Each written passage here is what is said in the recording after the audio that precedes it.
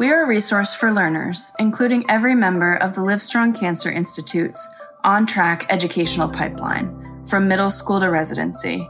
We are a growing collection of interviews, talks, and experiences that uncover the myths and the uncertainties of cancer and careers in cancer in order to empower and inspire generations of thinkers and leaders. This is Cancer Uncovered, an education and empowerment podcast by the Livestrong Cancer Institutes.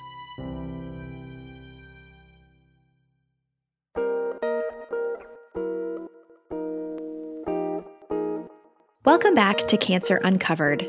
My name is Kristen Wynn, and I am part of the Livestrong Cancer Institutes, an emerging academic cancer center at Dell Medical School at the University of Texas at Austin. This month, we're uncovering cancer and nutrition with two in-house experts, Alejandra de Angulo, PhD and research fellow with the Livestrong Cancer Institute's Developmental Therapeutics Lab, and Crystal Zuniga, registered dietitian for the Livestrong Cancer Institute's clinic with UT Health Austin. The study of nutrition is layered and fascinating, especially when you think of it in terms of preventing cancer or being used as an incredible tool to help a person with cancer to support their physical and mental health through their treatment.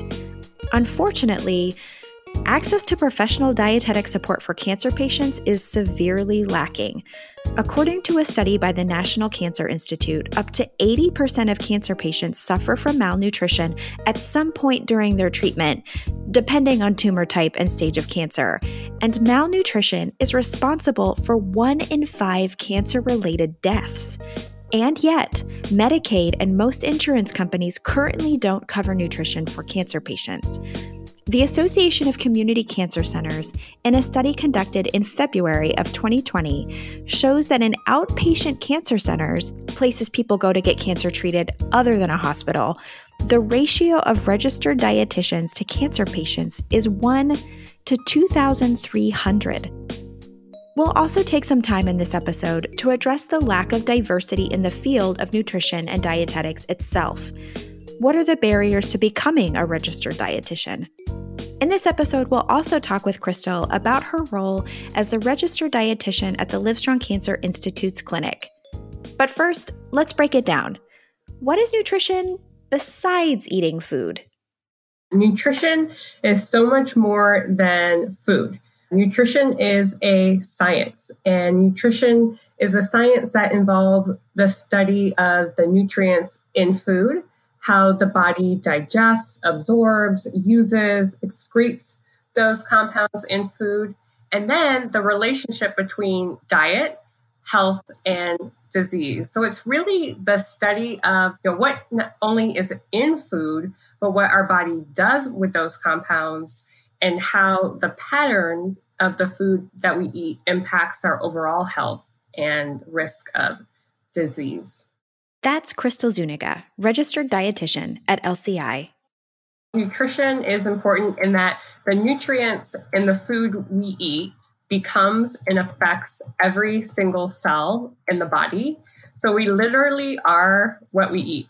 Right? We cannot function without the energy and the nutrients that food provides. What we get from our diet is needed for growth, maintenance, repair, and other vital functions in the body. So when there is a change in function of the body, like in chronic disease, such as cancer, nutrient needs change because the demands and the functions within the body have changed. So we need to understand how to make dietary adjustments based on what the needs of the body are during cancer.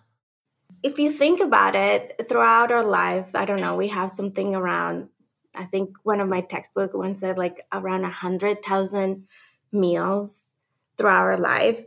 That means that every day you have to make food choices, right? And those choices, maybe not one, but over time can potentially influence your health to better and worse. So if you're very, very careless about those food choices over time, that can lead to chronic diseases. And one of them that now we have enough research is cancer. So For example, it's well known that nutrition is quite important for cancer prevention. So there's research that suggests that having lower consumption of processed foods and red meat and alcohol can actually significantly reduce your risk. So that's one of the reasons why it's important.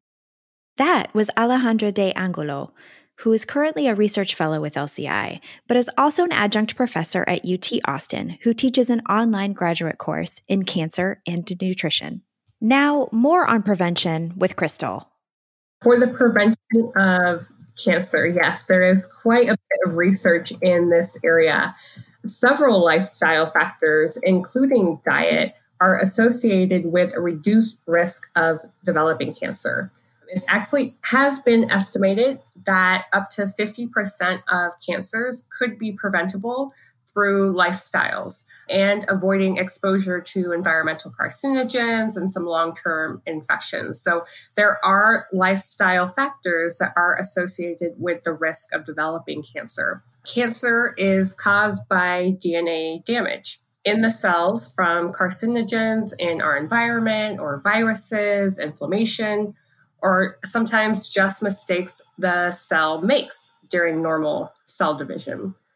Our diet can impact our cancer risk through some of those mechanisms on how cancer develops. So several ways. One of them is that food from our diet can actually be a vector for exposure to carcinogens. For example, heterocyclic amines, which are formed from grilling meats. This is a known carcinogen. We've also learned how nitrates and nitrites that are in processed meats are also listed as a probable carcinogen. So food itself could be a way of introducing carcinogens that could damage DNA. But also, nutrients in our food could help enhance some of our mechanisms in place in the body already to defend against DNA damage. For example, there are nutrients and other antioxidants that can come from food that support the body's ability to detoxify carcinogens that could damage DNA. So, for example, they're involved in detox systems in the liver, or they can fight against free radicals that could damage DNA as well.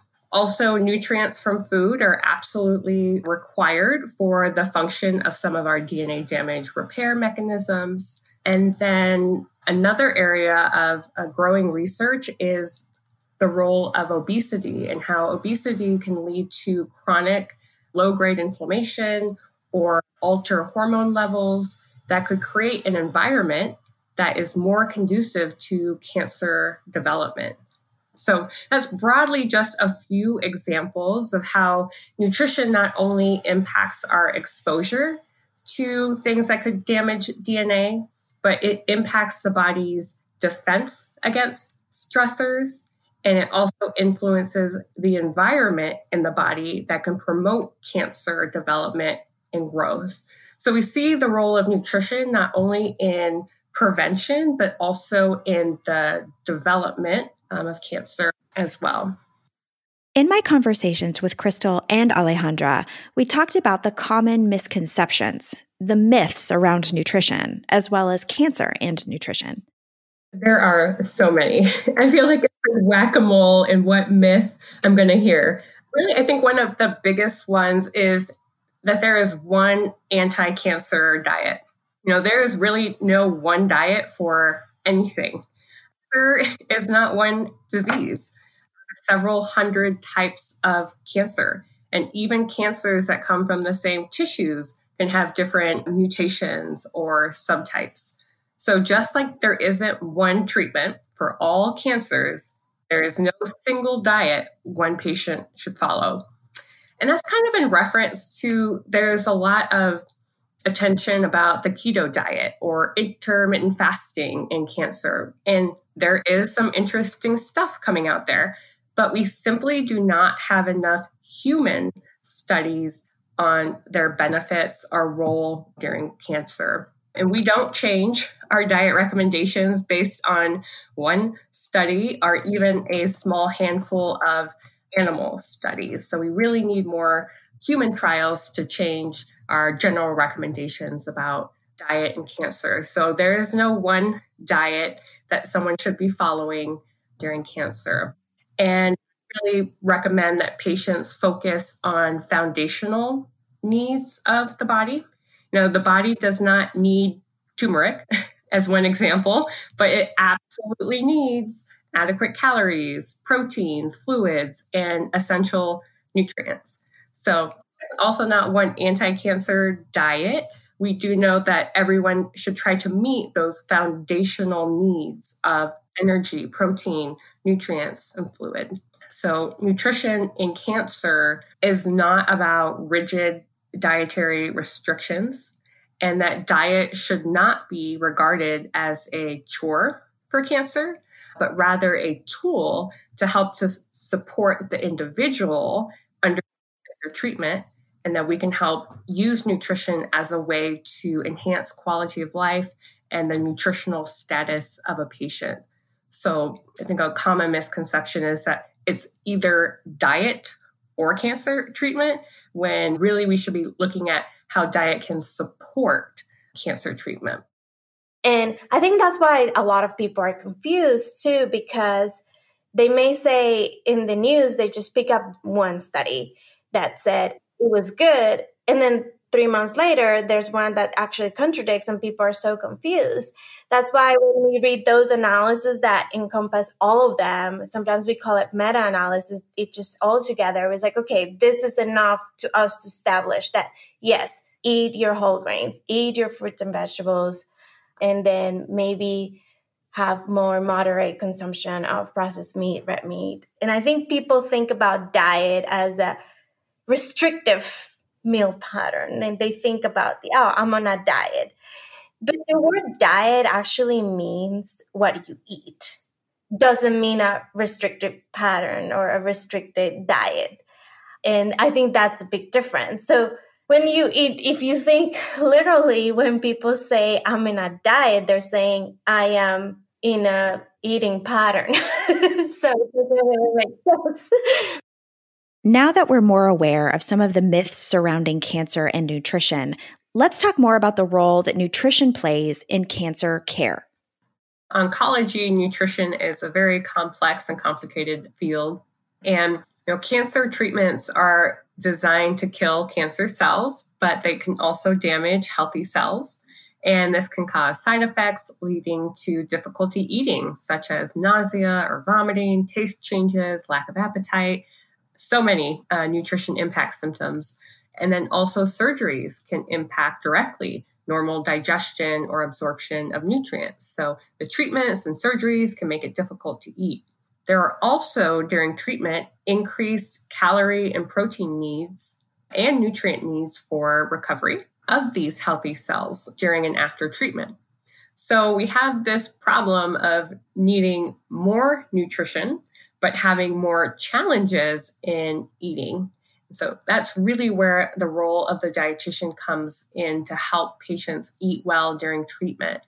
Good nutrition can help patients maintain their body weight and prevent muscle mass loss, so prevent malnutrition, reduce side effects of treatment, prevent treatment delays or breaks, reduce the risk of getting into a hospital, and impact treatment response.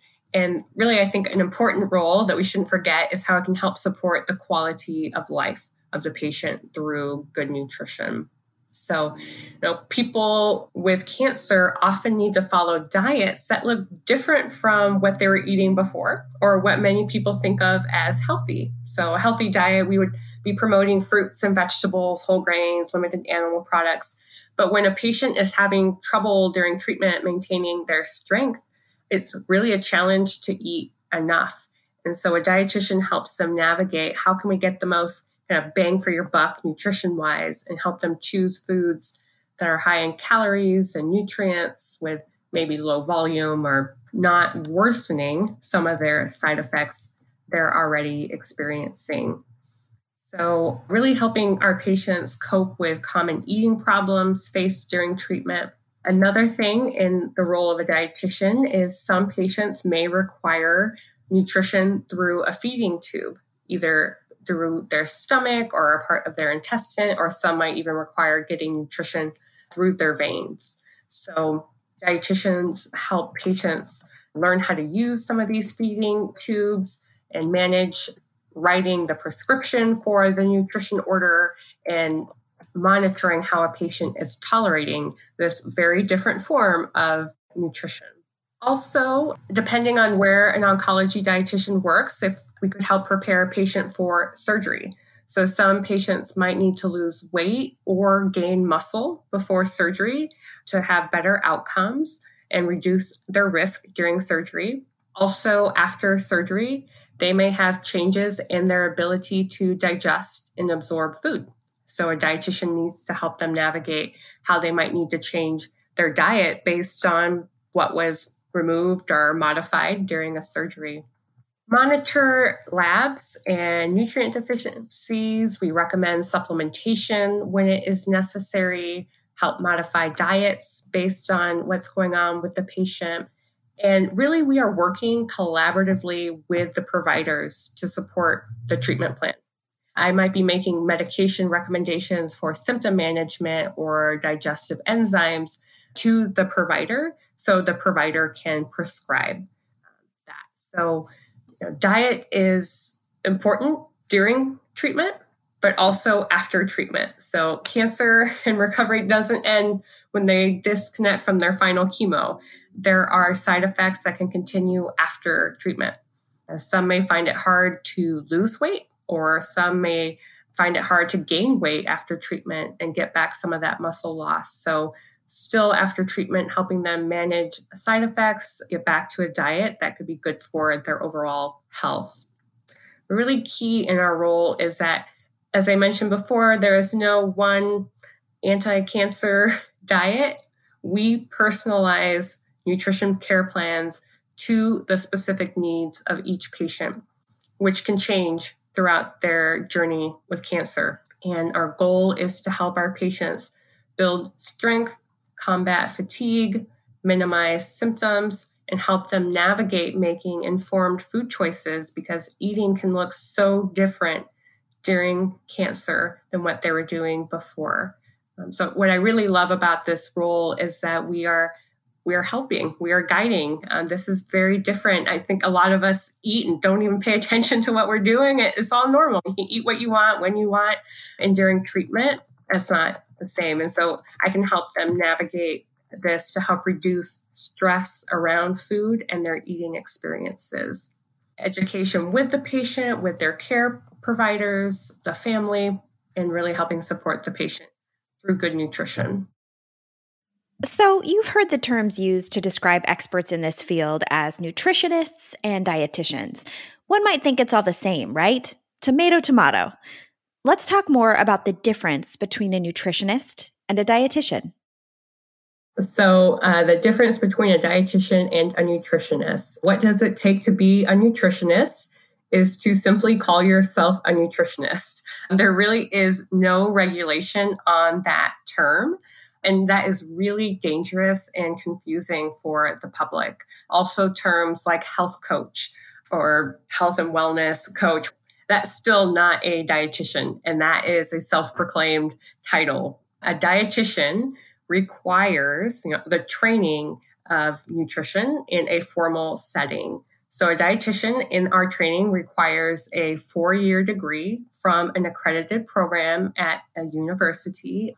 There are standardized courses that we need to complete, including food science, biochemistry, organic chemistry, exercise physiology, anatomy, nutrition counseling, nutrient metabolism, community health, even food policy and food service. So we're getting everything from understanding global policies to how food is grown, cooked, and then the science of how all of that happens, what goes on in the body. So a lot of science. I don't think many people understand how much science training is in a dietitian's formal training.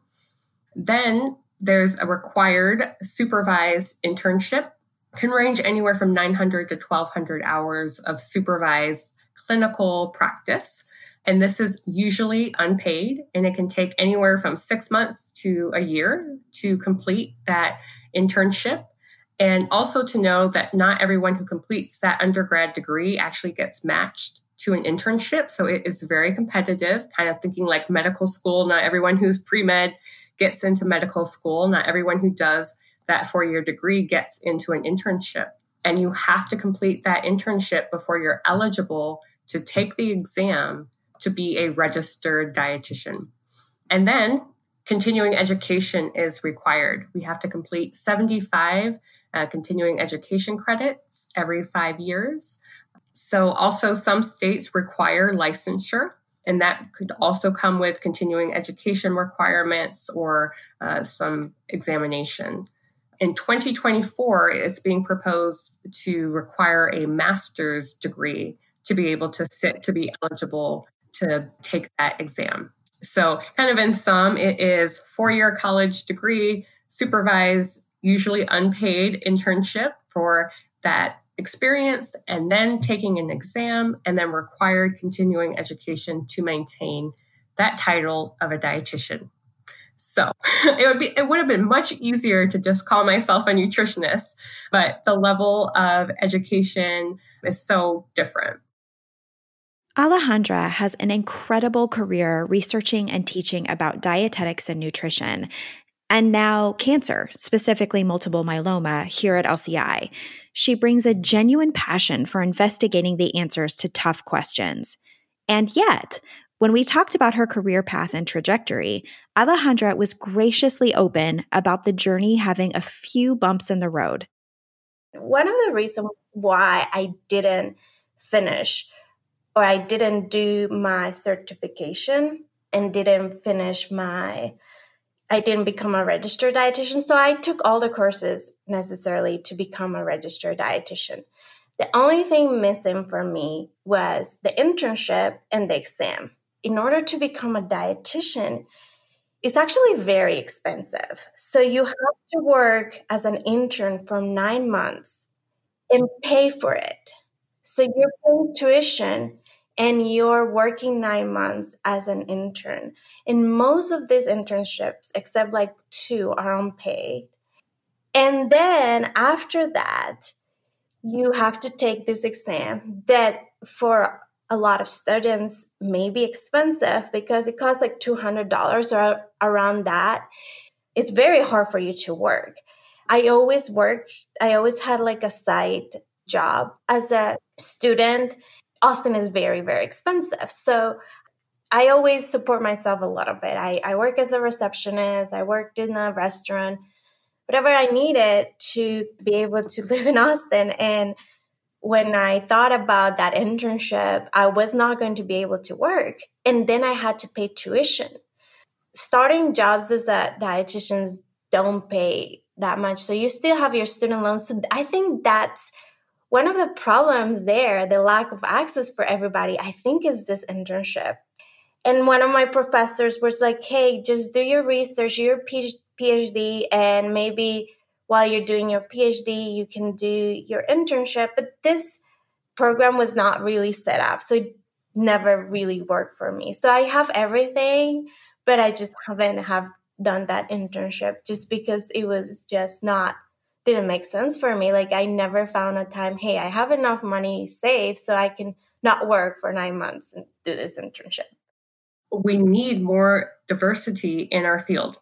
Okay, patients and clients are becoming more diverse, but the demographic profile of dietitians has been essentially unchanged over the past decade or two. It does not resemble the community that we have to serve. The field is about 94% female and 85% white, not representing our population at all. And we need an ethnically and culturally diverse profession to better serve our community. Also, that's impacting our pipeline when we're adding another layer of a master's degree that they're going to have to pay for. So that's 6 years of education plus an unpaid internship. So that is creating barriers to enter into the profession.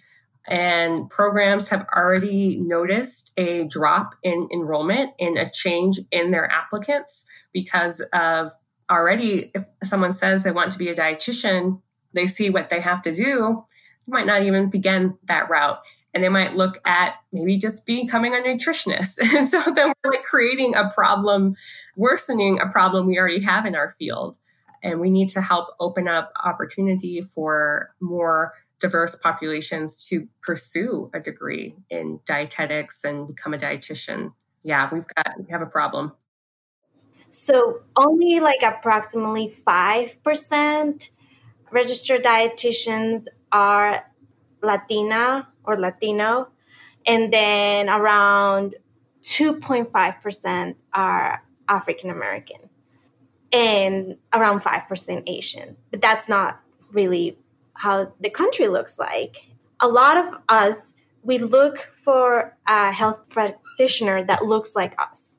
So I think it's very important to diversify the field because we want to maybe go to a dietitian that understands our cultural background, that we look for that.